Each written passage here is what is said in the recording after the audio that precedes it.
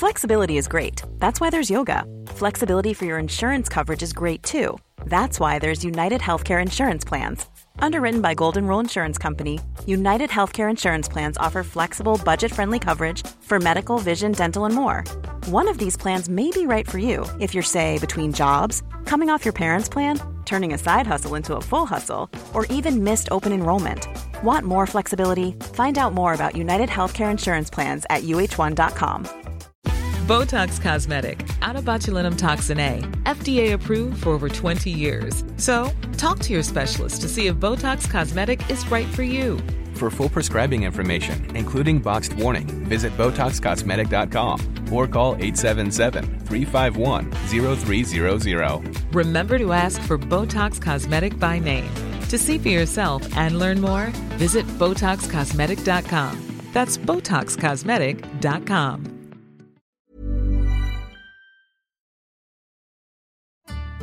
Welcome to On the Continent at the World Cup. I'm Dotun Adebayo. I'm Andy Brassel. And I'm Miguel Delaney. On this World Cup edition, Spain, Germany, Japan or Costa Rica, who will make it out of the group that has more twist than Chubby Checker? Also, how did Belgium's golden generation become the fear of losing generation? And how come the footballing geriatrics of Croatia's midfield are fearless? And when Portugal meet Uruguay, will they be the first team since 2014 to score against them in the group stage?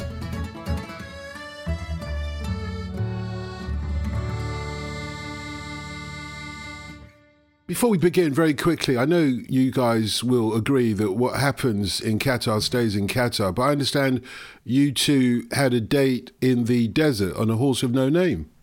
Andy, what happened?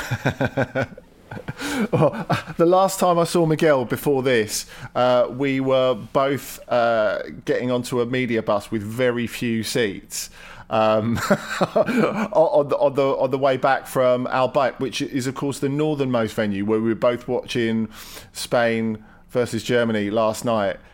All I can say is it was a relief to see Miguel pop up on it this morning.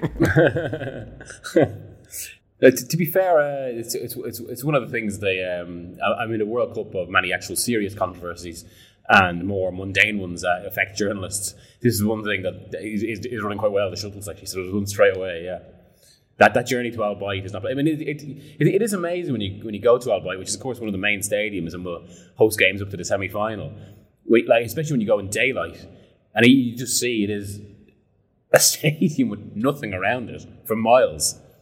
I know you've got a date with Gareth Southgate very shortly, Miguel, so I won't prevaricate. Let's talk about this group with Spain, Germany, Japan and Costa Rica in it. For a moment you thought the Germans were undone, but, well, Andy, they've got more twists, as I say, than let's twist again, like we did last summer. How did they get themselves in the hole they got themselves into with Japan, and then how did they get themselves out of it? Well, I think by the time we got to this game in Al Bayt, it was maybe a little bit less twisty. Even if they went a goal down to Alvaro Morata, even if they were the second best team in this game, Germany, because I felt they really did take lessons from that Japan game, in which was, as we were saying before, Dotton, like the most clear example of Germany in 2022 there was. You know, they played pretty well for a good section of that game, created lots of chances, didn't take them.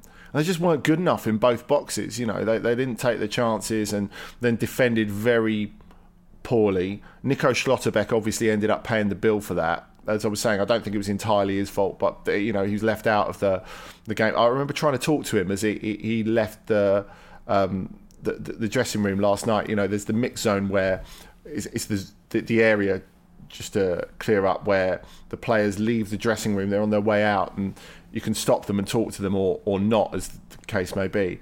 And it like Schlotterbeck came out, and I asked him if he'd stop for a word, and he goes, "No, it's been too bad," which I thought was quite funny. You know, he was replaced in the lineup, but despite the fact they rejigged their defence, I don't know about you, Miguel, I thought, like, Spain were the better team, there's no doubt about that, but Germany, as well as using their subs better, I thought they defended much better collectively than they did against Japan, not just the back four.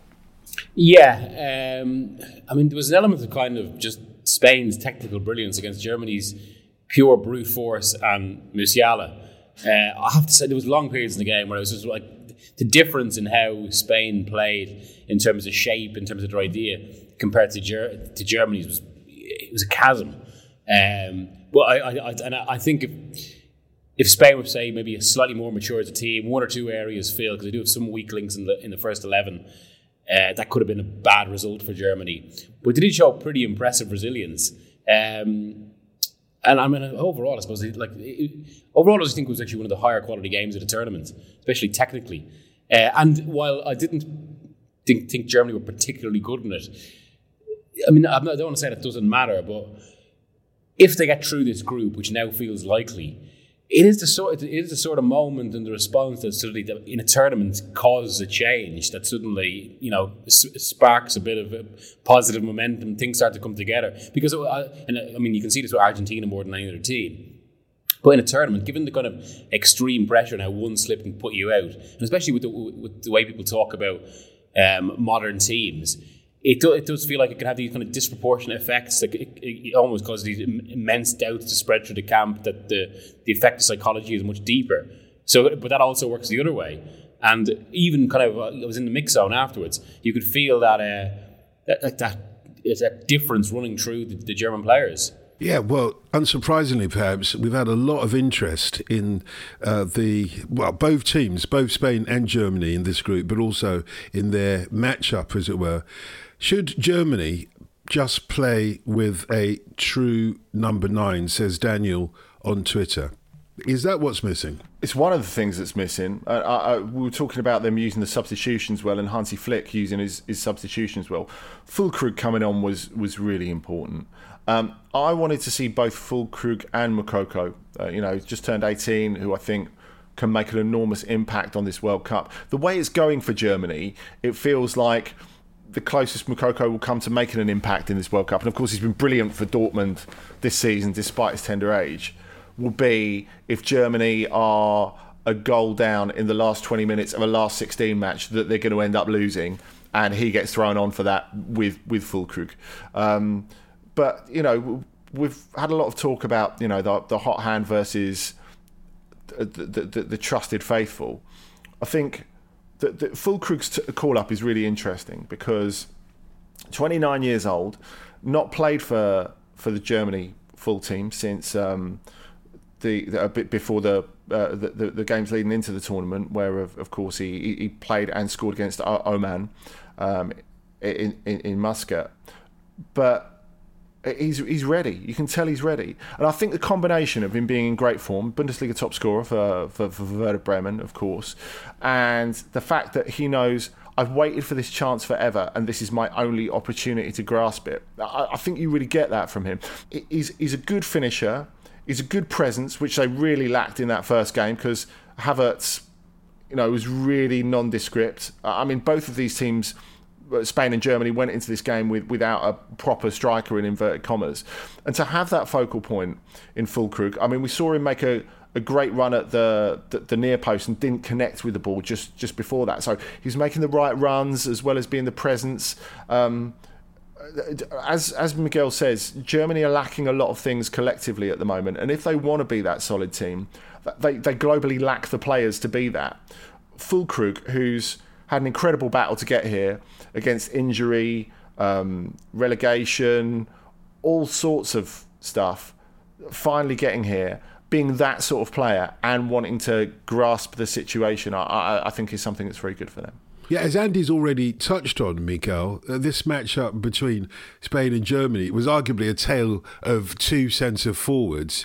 Andy's touched on one of them there from the German perspective. A decent article in The Guardian, by the way, Andy, about Füllkrug. But the other aspect of this is Morata for Spain, Miguel, the guy that is gagging to put goals in the back of the net for them, but he's still not really fully part of the first team, is he? Or at least the starting 11, I should say. It's not so much the tale of two centre forwards as it's the tale of adapting to lack of a cast iron centre forward. and both teams trying to work around that. And like one of them is with Morata, who is the only classic number 9 in the Spanish squad, if a modern one. But the issue with Morata is he's just never been a guarantee of goals. And we almost saw the two sides of Morata last night, where for his first moments, which is a brilliant finish, he didn't have time to think. It was instinctive, and we saw he brought all his quality to bear on that, just because he didn't have a moment to consider. And then later on in the game, when Germany was starting to get a bit on top and Spain had a break, suddenly Morata was free coming into the box.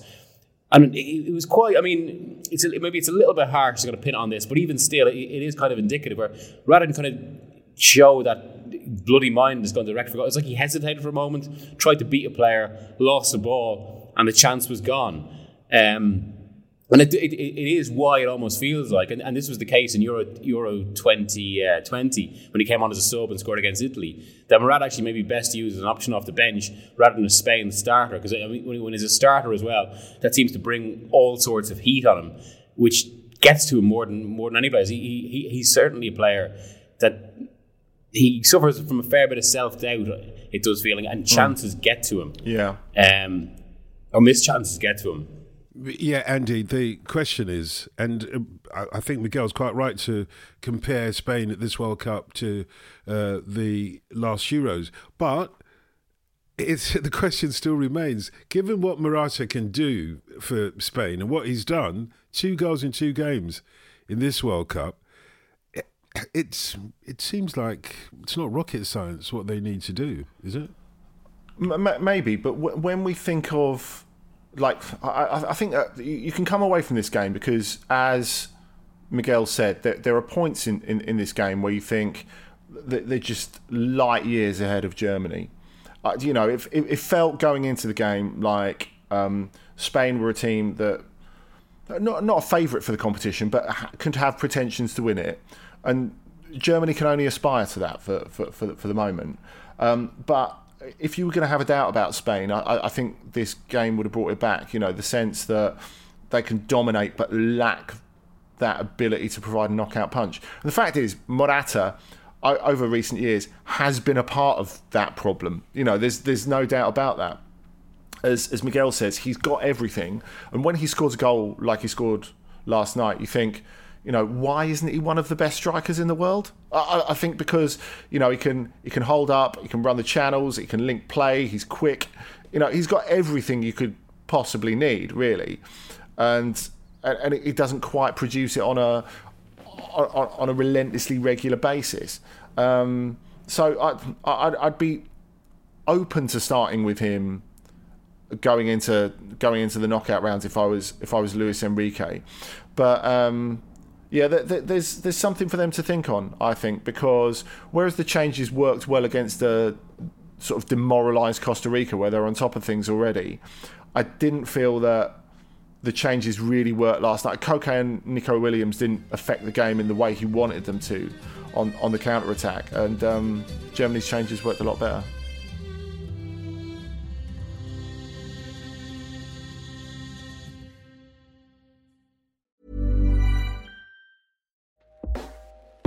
Hey everyone, I've been on the go recently. Phoenix, Kansas City, Chicago.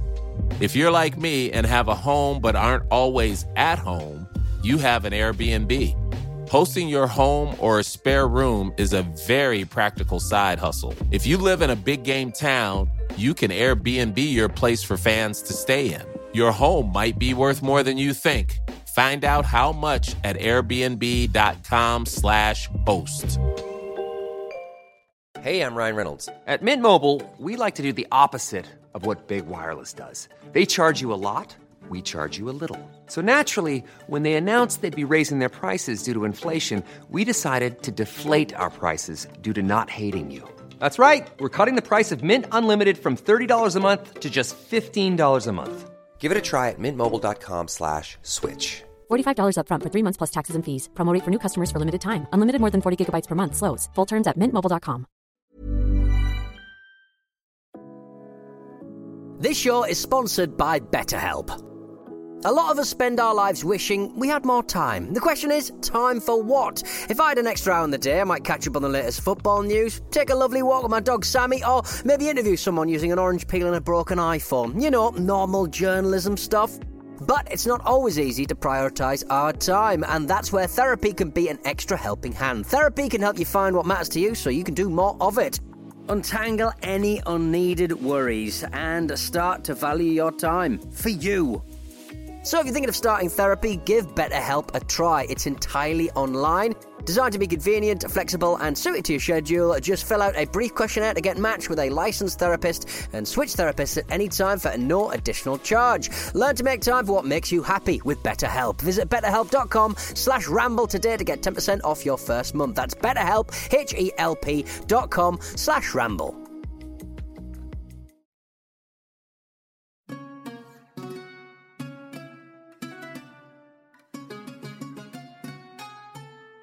One of the great things about a World Cup, I imagined even more so for you who are out there, is that it throws up all these backstories. There's a tale of two golden generations, or at least two golden generations in this World Cup. I think Welsh fans will know one of them, but the other golden generation is Belgium, of course. This question from Winston on Twitter, and do remember you can get hold of us at any time during the course of the week on social media at Football Ramble, at Dotun Adebayo, at Andy Brassel and at Miguel Delaney. This question from Winston on Twitter says, would Belgium's golden generation have achieved more with a better manager? And just to put this into context, the manager, Roberto Martinez, says that their problem is their fear of losing. Does that make sense to you, Miguel?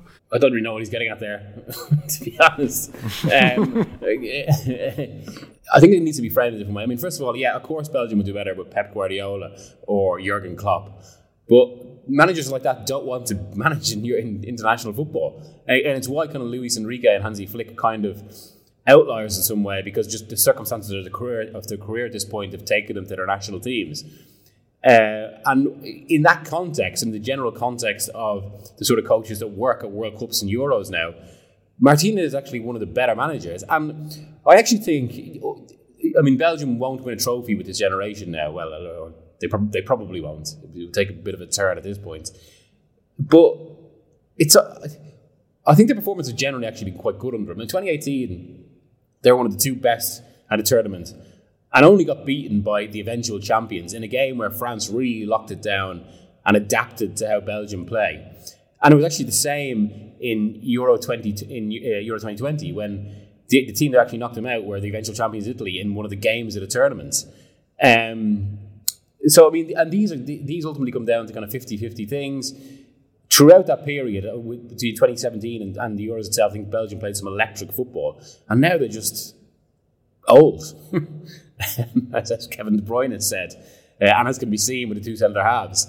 But I would actually defend Martinez a little bit on that, because I think he's, for the most part, fashioned Belgium into they were really good side, a side that were really, really good to watch at their best. He was light years ahead of Wilmots, and they didn't win in their two proper campaigns under him. The only reason they didn't win a trophy was because of the thinnest of margins against the very best teams in the competition. How have the last 4 years changed Belgium, Andy, do you think? I think, a lot. I think Miguel's hit the nail on the head. I think sometimes we can look at international football and, from a coach's perspective, forget that not only do the elite coaches want to work every day rather than sort of semi-intermittently. There's so much more money in club football. Like, Belgium don't have the money to go. Like, Roberto Martinez is basically the best they can get. I don't really see where they go from there, because, you look at, say, Şenol Güneş, who was in charge of a failing Turkey team at the last European Championships. He was on about $3.5 million a year, and he was the highest paid coach at the tournament. I think you find. And that was part of the reason that it was such outrage in Turkey. Obviously, they'd never overreact to failures anyway. I think that was part of it. That he was paid so much and they felt undercoached. But you're dealing with limited resources, and the Belgian FA are very much one of those FAs that do not have bottomless pockets. But Martinez, I think if you go back to that 2018 World Cup, like tactically, he got it so right against Brazil in the quarter-final. And I think that's really underrated. Like people can forget what a brilliant job he did there. To beat a better team just by outsmarting the other coach. He did a great job.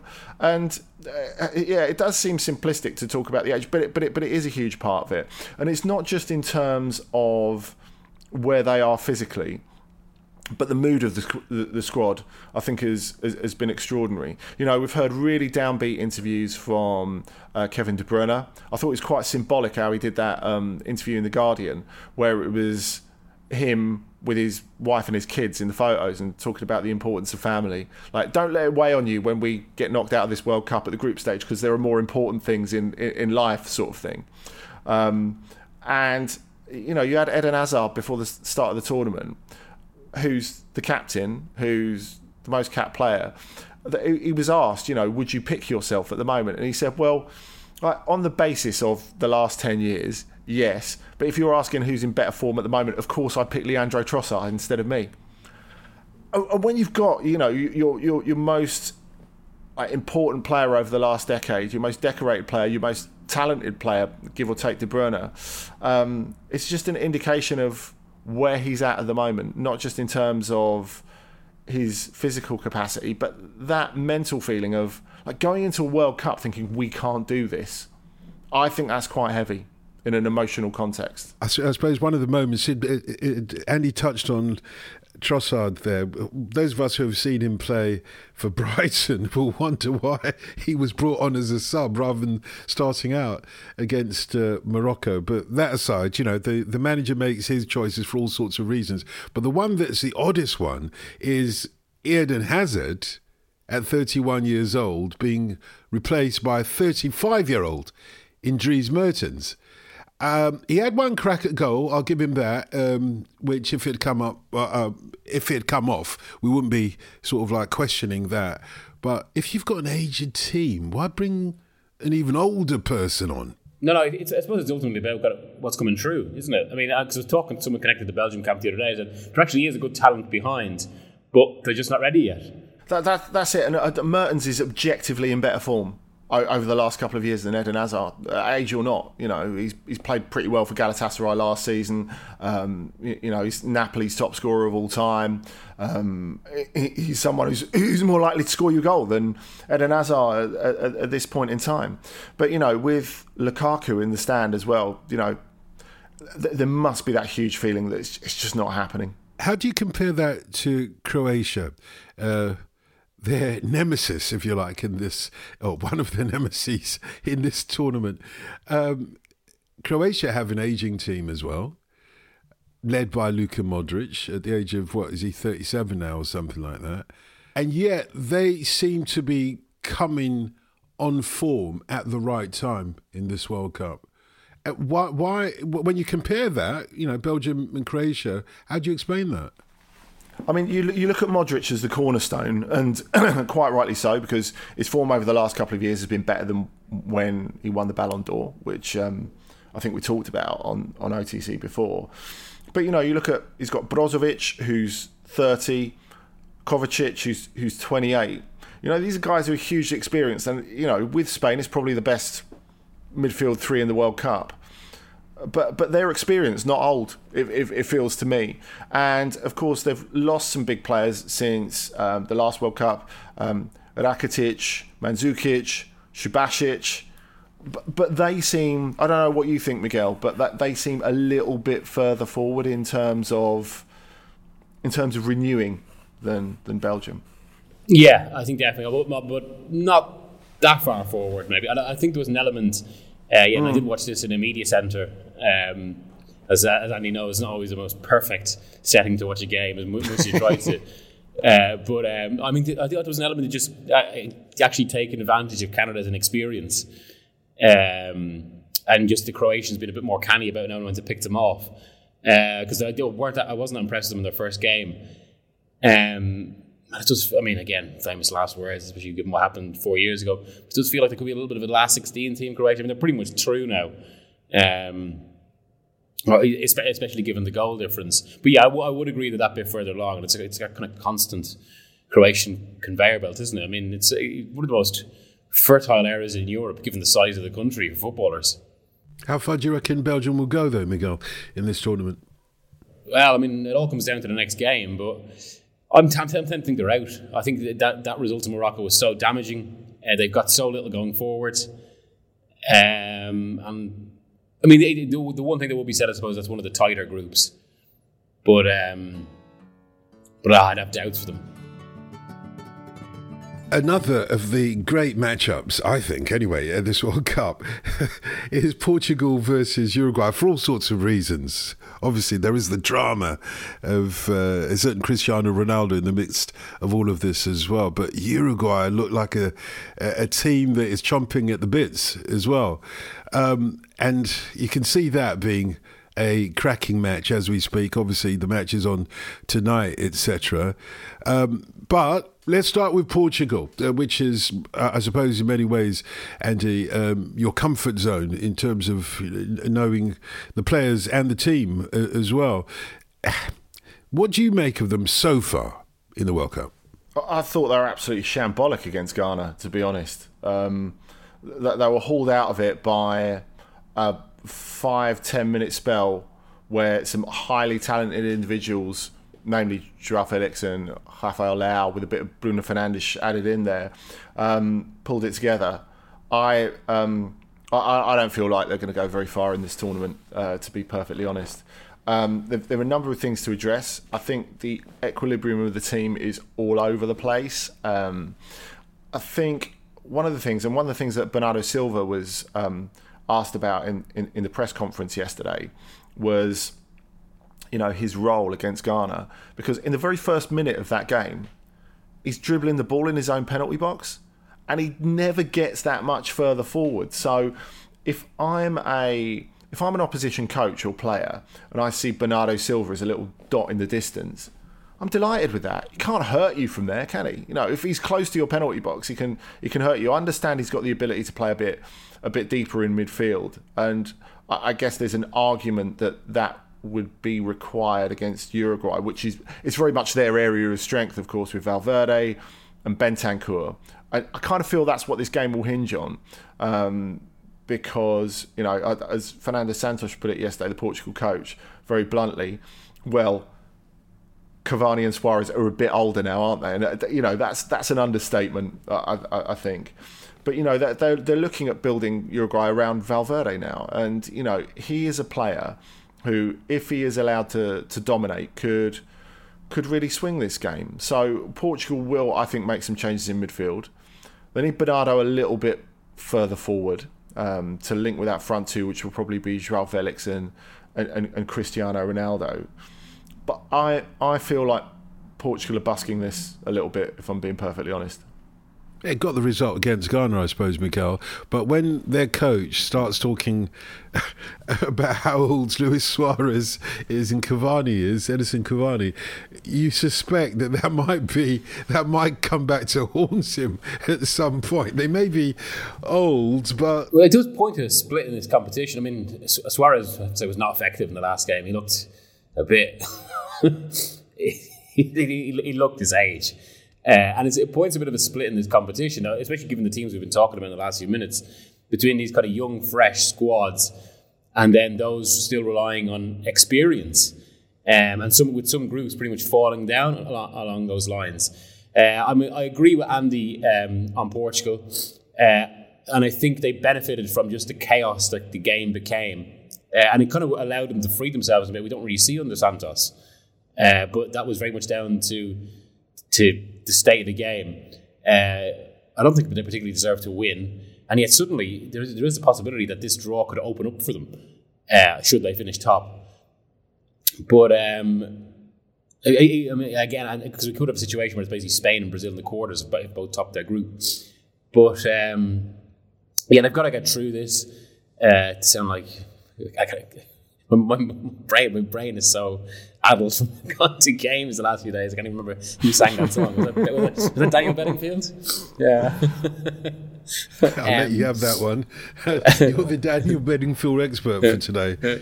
I'm not sure about that. This is a genuine 50-50 game, but just for the fact that it's a match between two kind of teams that are almost halfway houses, but Portugal maybe less so, but that we don't know, where it's difficult to read into the first game as well. Portugal have lost Daniel Pereira, Andy, but also you could argue the other side of this conundrum is that Uruguay have gone something like 465 minutes without conceding a goal in the group stage of the World Cup. Now, I didn't do those sums. There are people who paid loads of money to work that one out. It's led to 5 consecutive clean sheets in the group stage. Surely, given that record, they've got to be favourites in this, haven't they? I'm not quite sure. I think it's quite evenly balanced, and I think we could read a little bit too much into historic records because, as we said, so much has changed since 2018 in Russia. Remember, Uruguay knocked Portugal out in the last 16 in Russia, in Sochi, a game I was at, and deserved to. And I think if we're talking about them defensively, the difference between Uruguay now and 4 years ago, they can defend from the front with Suarez and Cavani, and that makes a massive difference to what they can do, because those are two strikers who you get an incredible amount of industry out of. Now, Cavani's still trying to give that. I don't think he's at his fittest. Well, he's not at his fittest at the moment. Suarez is physically shot, as Miguel was saying. He's just shuffling around the pitch as befits a man who has been on the wane for a while, who's had knee issues, and who's been playing Uruguayan domestic football for the last 6 months. Obviously, Darwin can add a little bit to that. He's very industrious forward in that recent Uruguayan tradition as well.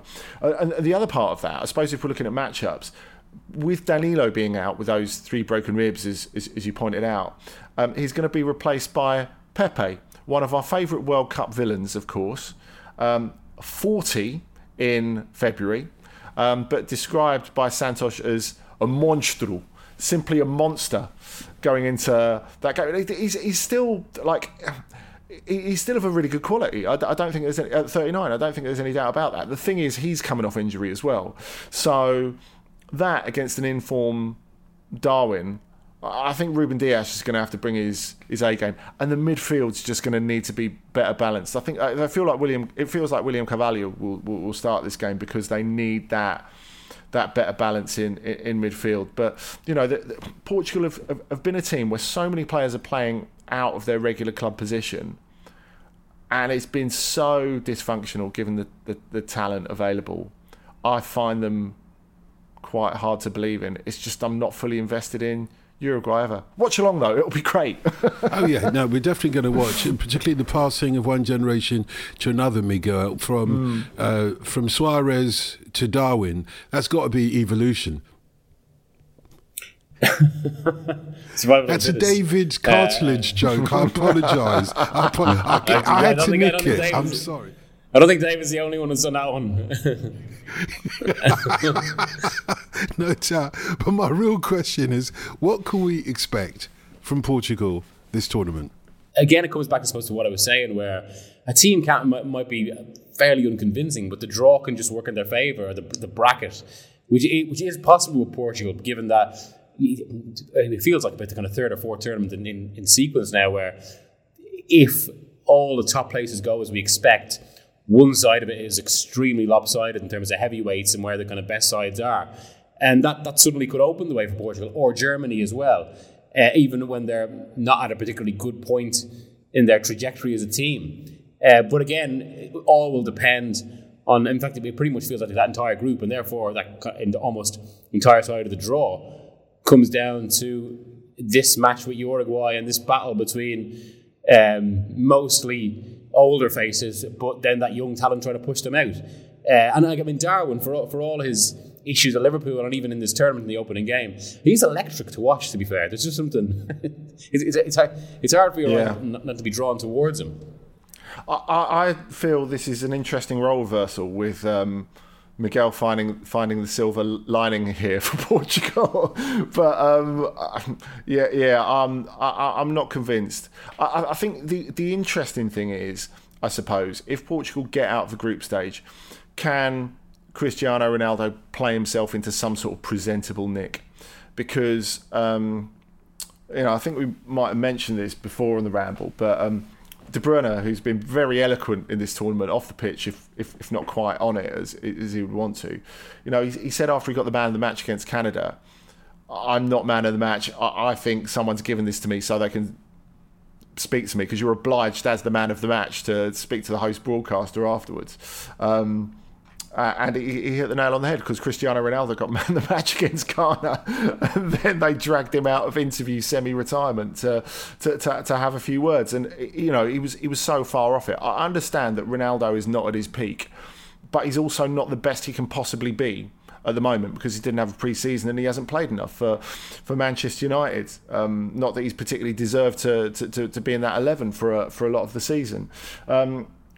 If he can get into a place where he can make the most of chances, and he just physically wasn't able to do that because he's not match fit enough in that first game against Ghana. I think that's an interesting twist. I mean, more long term, I think they've got the Ronaldo successor already in João Felix, and Dot, I don't need to sell it to you. I know you're a massive fan like me, but the thing that's always missed about João Felix, Atletico, as well as with Portugal, is that he can do that number 9 stuff. You look at the way he heads the ball, you look at that goal against Manchester United in the Champions League last season, the fact that he can dominate on the penalty spot and on around the 6-yard line. I think you look at the finish, the way he took that against Ghana as well, which was the only really presentable chance that he has. I think a little bit like Belgium. Not quite like Belgium, because they've got more like Jermaine talent, but certainly in terms of Fernando Santos, and his reign surely must be over after this tournament. I think they need to be looking towards the future. That needs to be the thing for Portugal.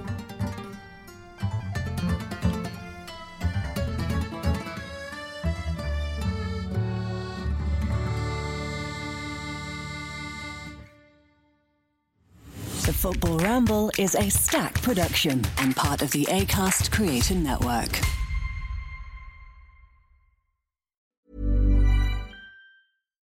Botox Cosmetic, out of botulinum toxin A, FDA approved for over 20 years. So, talk to your specialist to see if Botox Cosmetic is right for you.